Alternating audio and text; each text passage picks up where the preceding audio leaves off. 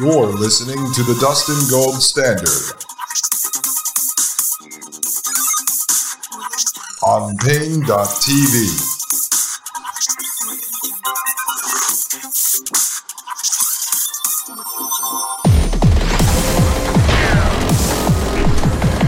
Ladies and gentlemen, welcome back to Pain.tv/Gold. I am Dustin Gold. You are listening to the Dustin Gold Standard. All right, folks, so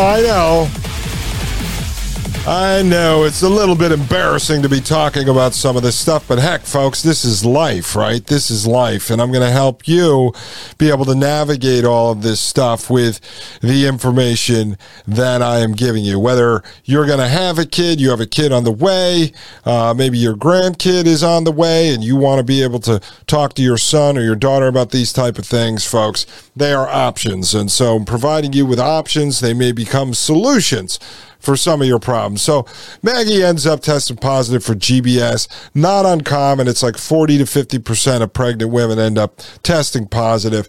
So what they want to do is they want to start pumping antibiotics into your system to protect the baby. So I start doing all kinds of research on this, and I go even into the CDC information. That's going to be like the most mainstream information out there.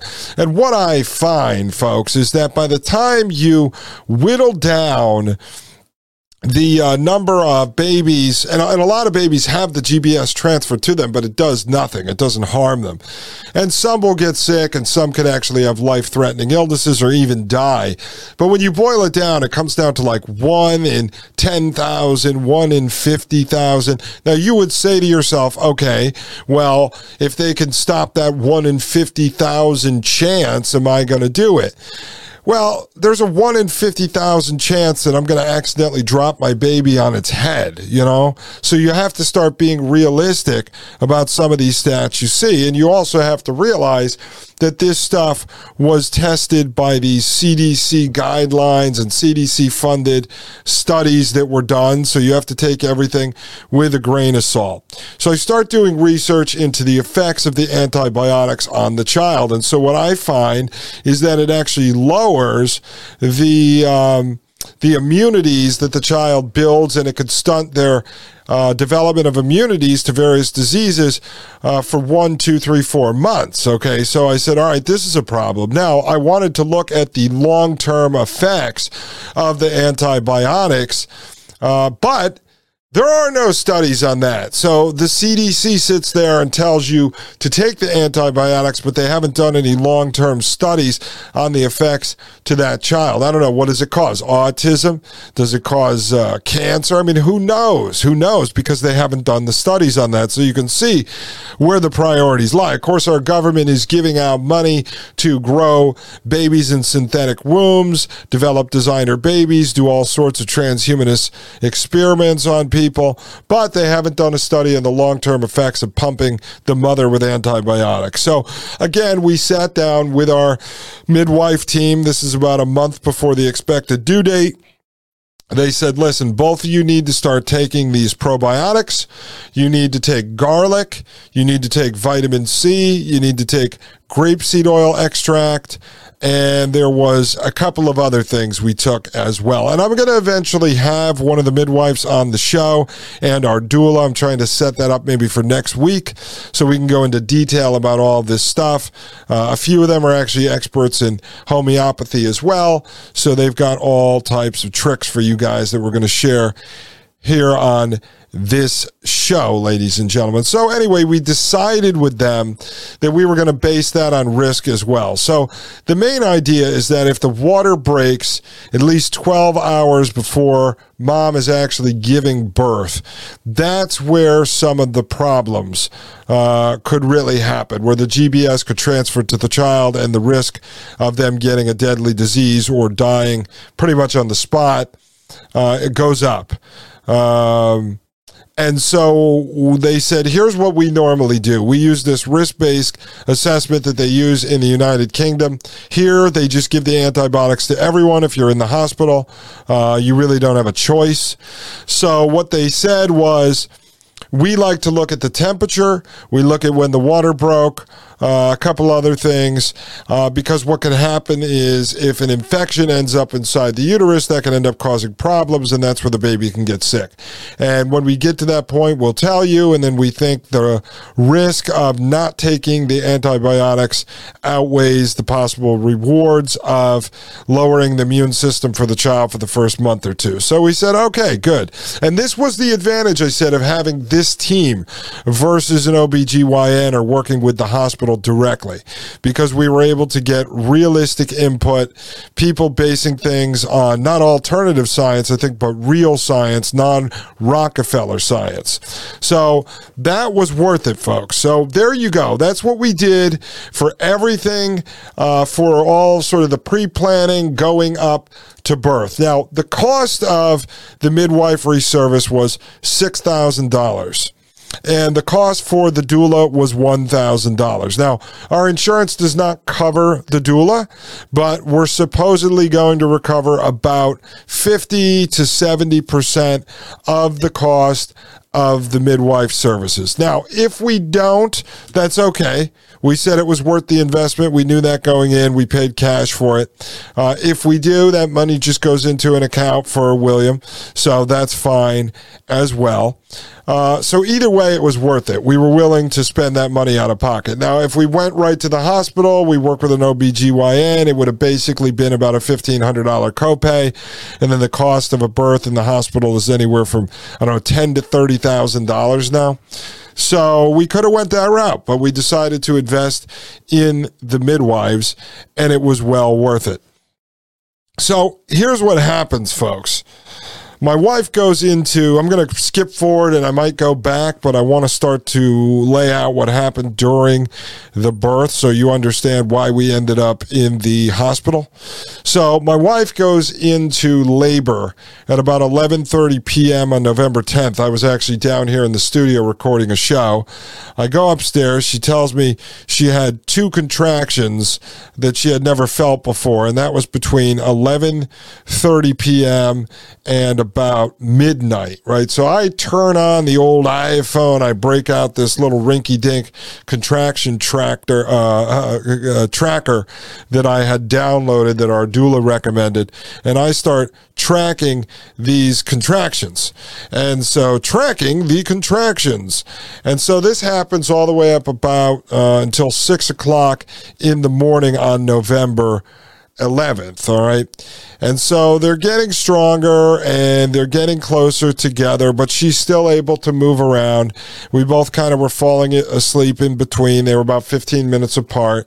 And about 6 in the morning, she goes, "Oh my God, I think my water broke." Well, we found out later it wasn't that. It was basically just baby urine. And so, so she ends up... we get up at 6. That was it. We didn't sleep since then.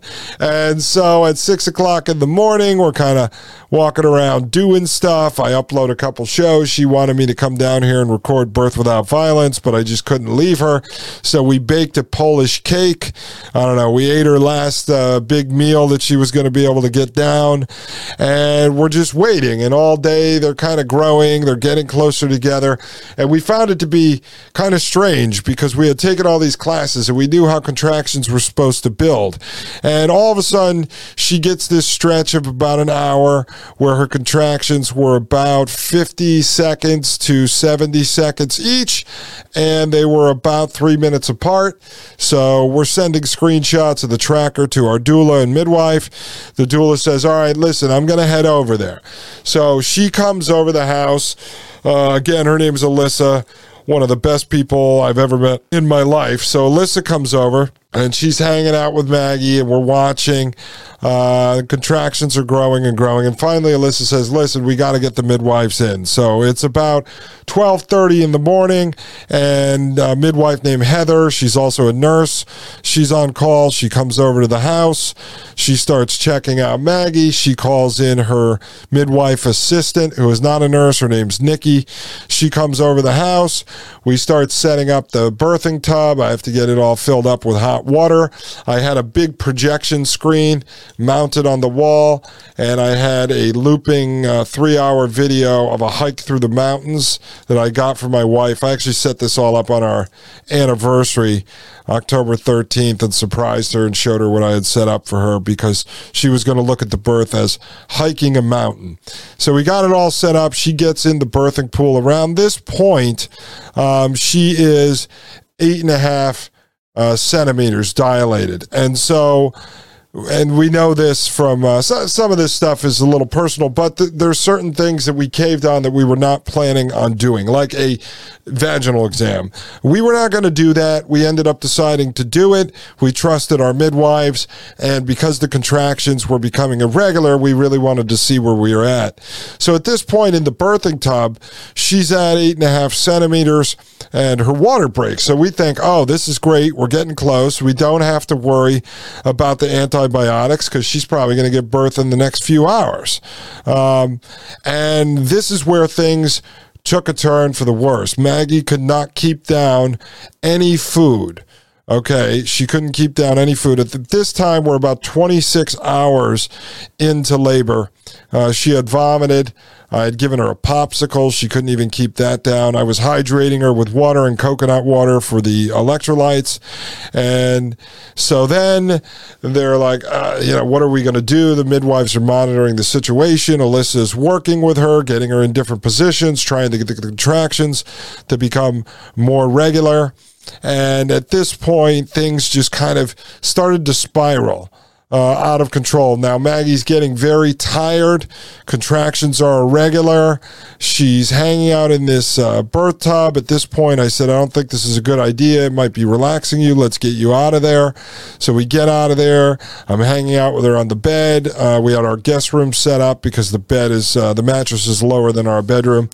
And so we have that set up, and then we're going back into the living room. She's working with the midwives and doula, and everybody's trying to get these contractions back on track, folks, but they're just spacing out. She's running out of energy. At this point, it's 6, 7, 8 o'clock in the morning, and we could not get the contractions to tighten back up. And at this point, they're really hurting her, though. They're strong, like very strong contractions every few minutes, but then every time they would get together in a bunch, like she would have 10 contractions 3 minutes apart, and then it would space out to 5 minutes, 7 minutes, 10 minutes, and no one could really figure out what was going on. Now, we're up against the clock because the water breaks, at whatever it was, 7, 8 o'clock in the morning or something, the water breaks, and now the clock is ticking on this GBS issue and whether or not we're going to have to hook her up to antibiotics, folks. I'll leave it right here for that cliffhanger. When I get back, this is Dustin Gold with the Dustin Gold Standard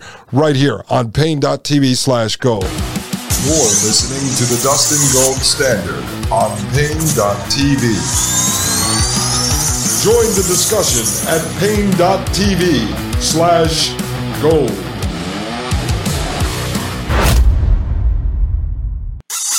You're listening to the Dustin Gold Standard on Pain.tv.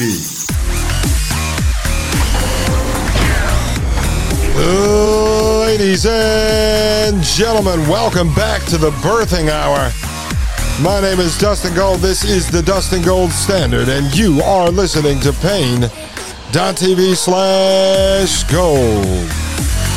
All right, so now it's like 8, 9, 10 o'clock in the morning, and the midwives, right, I could tell they're starting to get worried. At this point, I hadn't slept for God only knows how long. It had been over 24 hours. I jump in the shower, and I'm trying to wake myself up, and I've got to be there to support my wife, and she's kind of in a daze.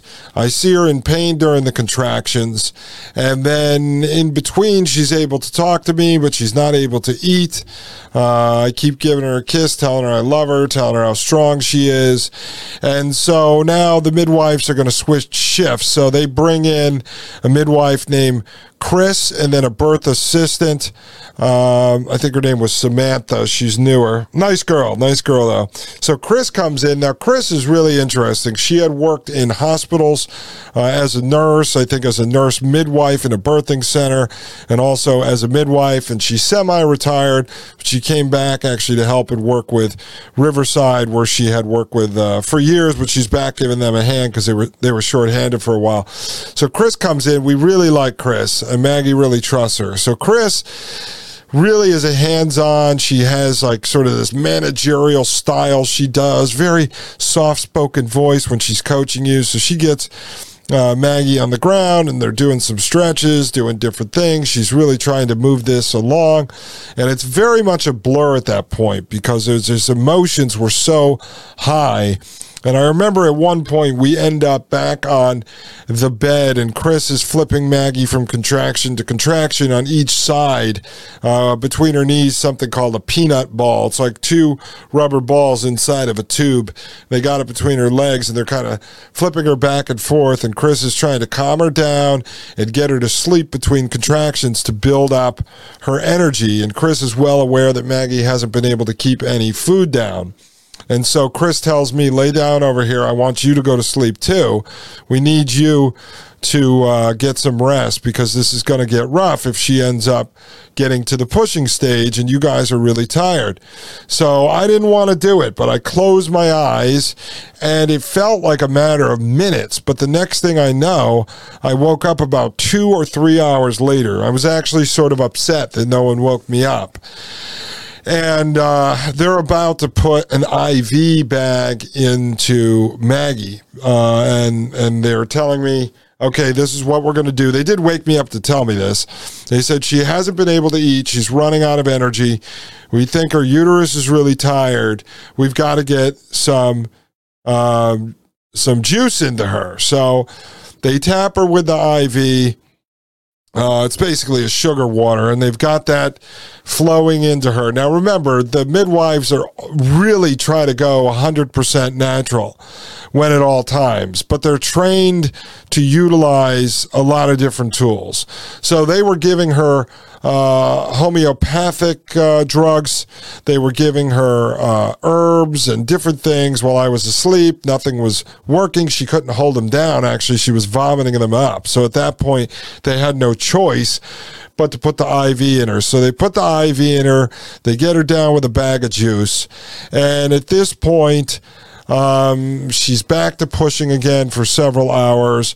It's not getting anywhere. The contractions are now spreading further and further apart. At this point, she is only 7 meters dilated, and her cervix is starting to swell. So they start to get worried that there's a possible infection coming, something going on.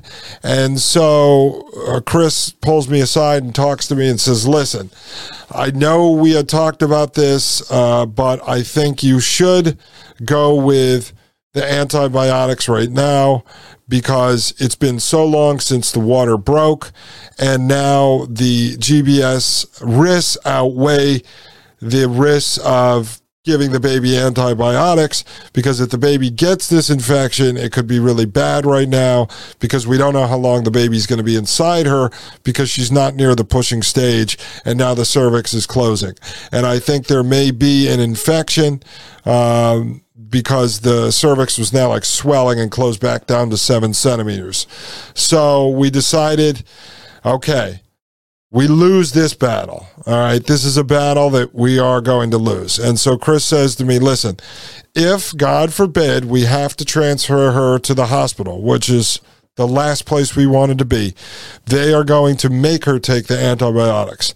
So we are better off starting them here at home than letting the hospital start them there, because then we'll have a little more control when we bring her in as to what we can say we want them to use. So Maggie and I make a decision and we do it. All right. So loss number 1, that was a big dagger in the heart, something we did not want, but in the moment you weigh the risks. Now, if I hadn't done all the research I did and shared it with Maggie, and we hadn't come up with a plan, if we went with an OBGYN, she would have been on this from the very moment it started. In fact, if we went with an OBGYN, once Maggie was over 40 weeks, once she hit her due date, they would have been pressing to induce her, which is to give her Pitocin to force her to have contractions and have the baby. They would have been pressing for a C-section at 41 weeks. We went 42 weeks is right when she started labor, and she didn't deliver until 42 weeks and 2 days. So in my mind, we had already beat the system in that regard. So I said, all right, well, we've done our research. I know at least the short-term risk is the immunity issue. We don't know the long-term risks. But at the same time, if Maggie ends up with a full-blown infection right now, she could end up dying. The baby could end up brain dead or dying. So we're going to have to roll the dice. Now it's in God's hands. So we do the antibiotics. At this point, Chris says she took the IV bag real fast. I'm going to do another IV bag because we really need to get her hydrated. And then I'm going to run through another set of exercises to try to get the contractions back up, and we'll see where we're at. So she gives her another IV bag. And I'm sorry, folks. It's emotional, right? So she gives her another IV bag. I could tell Maggie was not herself. She had sort of lost her stamina. The woman who made me hike 7 miles when I was in Poland up this steep mountain while she had a baby in her belly and told me I needed to keep going, that woman was slowly fading away. The warrior that I knew was disappearing. Her will to fight was fading, and it pained me to see her there with the IV bag and the antibiotic bag in her arm in our own house. It was like watching Muhammad Ali get beat up in the corner of the ring.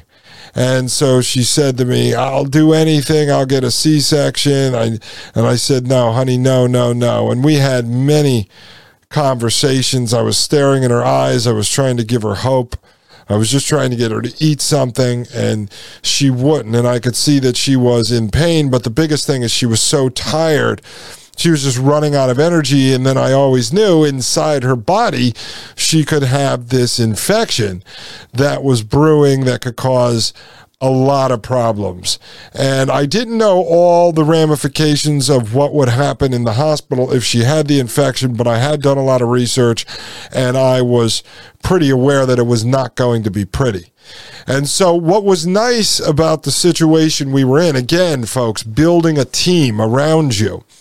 We had Chris, who had worked in the system, inside the Rockefeller Medical Industrial System, who was willing to lean towards some of the Rockefeller medicines, right? And then we had Alyssa, our doula, who was 100% natural. Alyssa will tell you, just stay put. Don't do anything. Your body will do this for you. So I had the two extremes there, right? Not the extreme, because Chris wasn't extreme. She leaned towards natural, but she was willing to lean into Rockefeller. And so I had both voices. I had two different consultants, two people I really trusted to give me advice. And each time I would ask Alyssa, do you think we should do the antibiotics, or do you think we should do the IV? If Alyssa said yes, then I knew it was the right choice, because Alyssa would normally say no. But in the heat of the moment, Alyssa had to be realistic and not idealistic, right? So it was great to have those people around us, and we couldn't have done it without them. So what happens next is Maggie is just really running out of energy. The contractions are not speeding up. They're not coming together. They're not getting closer together. So finally, Chris says to me, listen, I think we've got to transfer to the hospital. We're approaching 48 hours. This is 24 hours since her water broke. Her cervix is swollen. She is closing up. This is not good. this is getting into a very dangerous situation. And the last thing we want is to have to transfer her in an ambulance because of an emergency. That would not be good. We would be locked out, meaning the midwife and the doula. We wouldn't be allowed in the room with her. We wouldn't be there for guidance. We wouldn't be there for support. And it could get pretty ugly pretty quickly if we are not there and you are this tired. You're not going to be able to make the right decisions. So if we go now, we could end up having some control over the situation.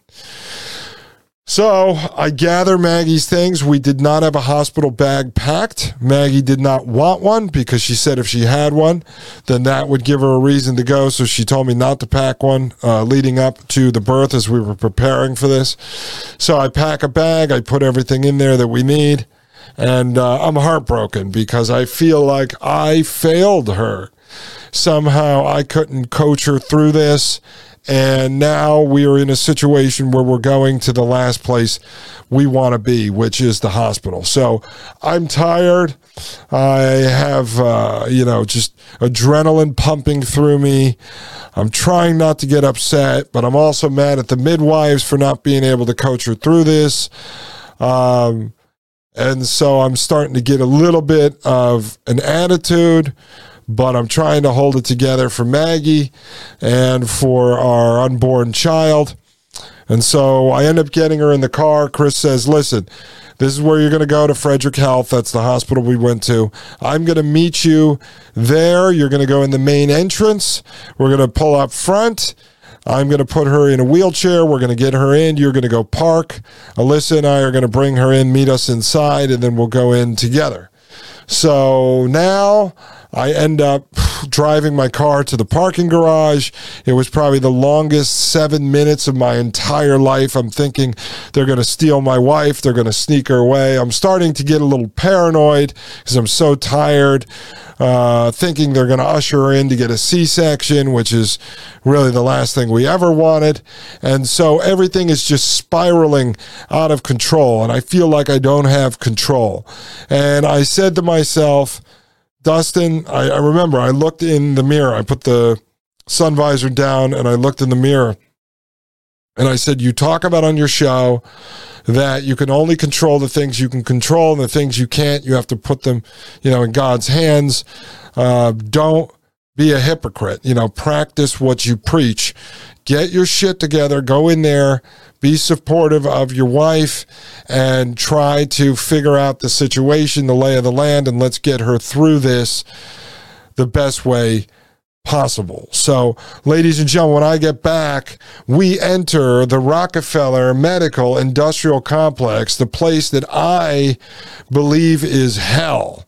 And I'm about to walk in there with very little sleep, and my mind was not as sharp as it normally is. So, ladies and gentlemen, when I get back, more on that. I am Dustin Gold with the Dustin Gold Standard right here on Pain.tv/gold. You're listening to the Dustin Gold Standard on Pain.tv. Join the discussion at Pain.tv/gold.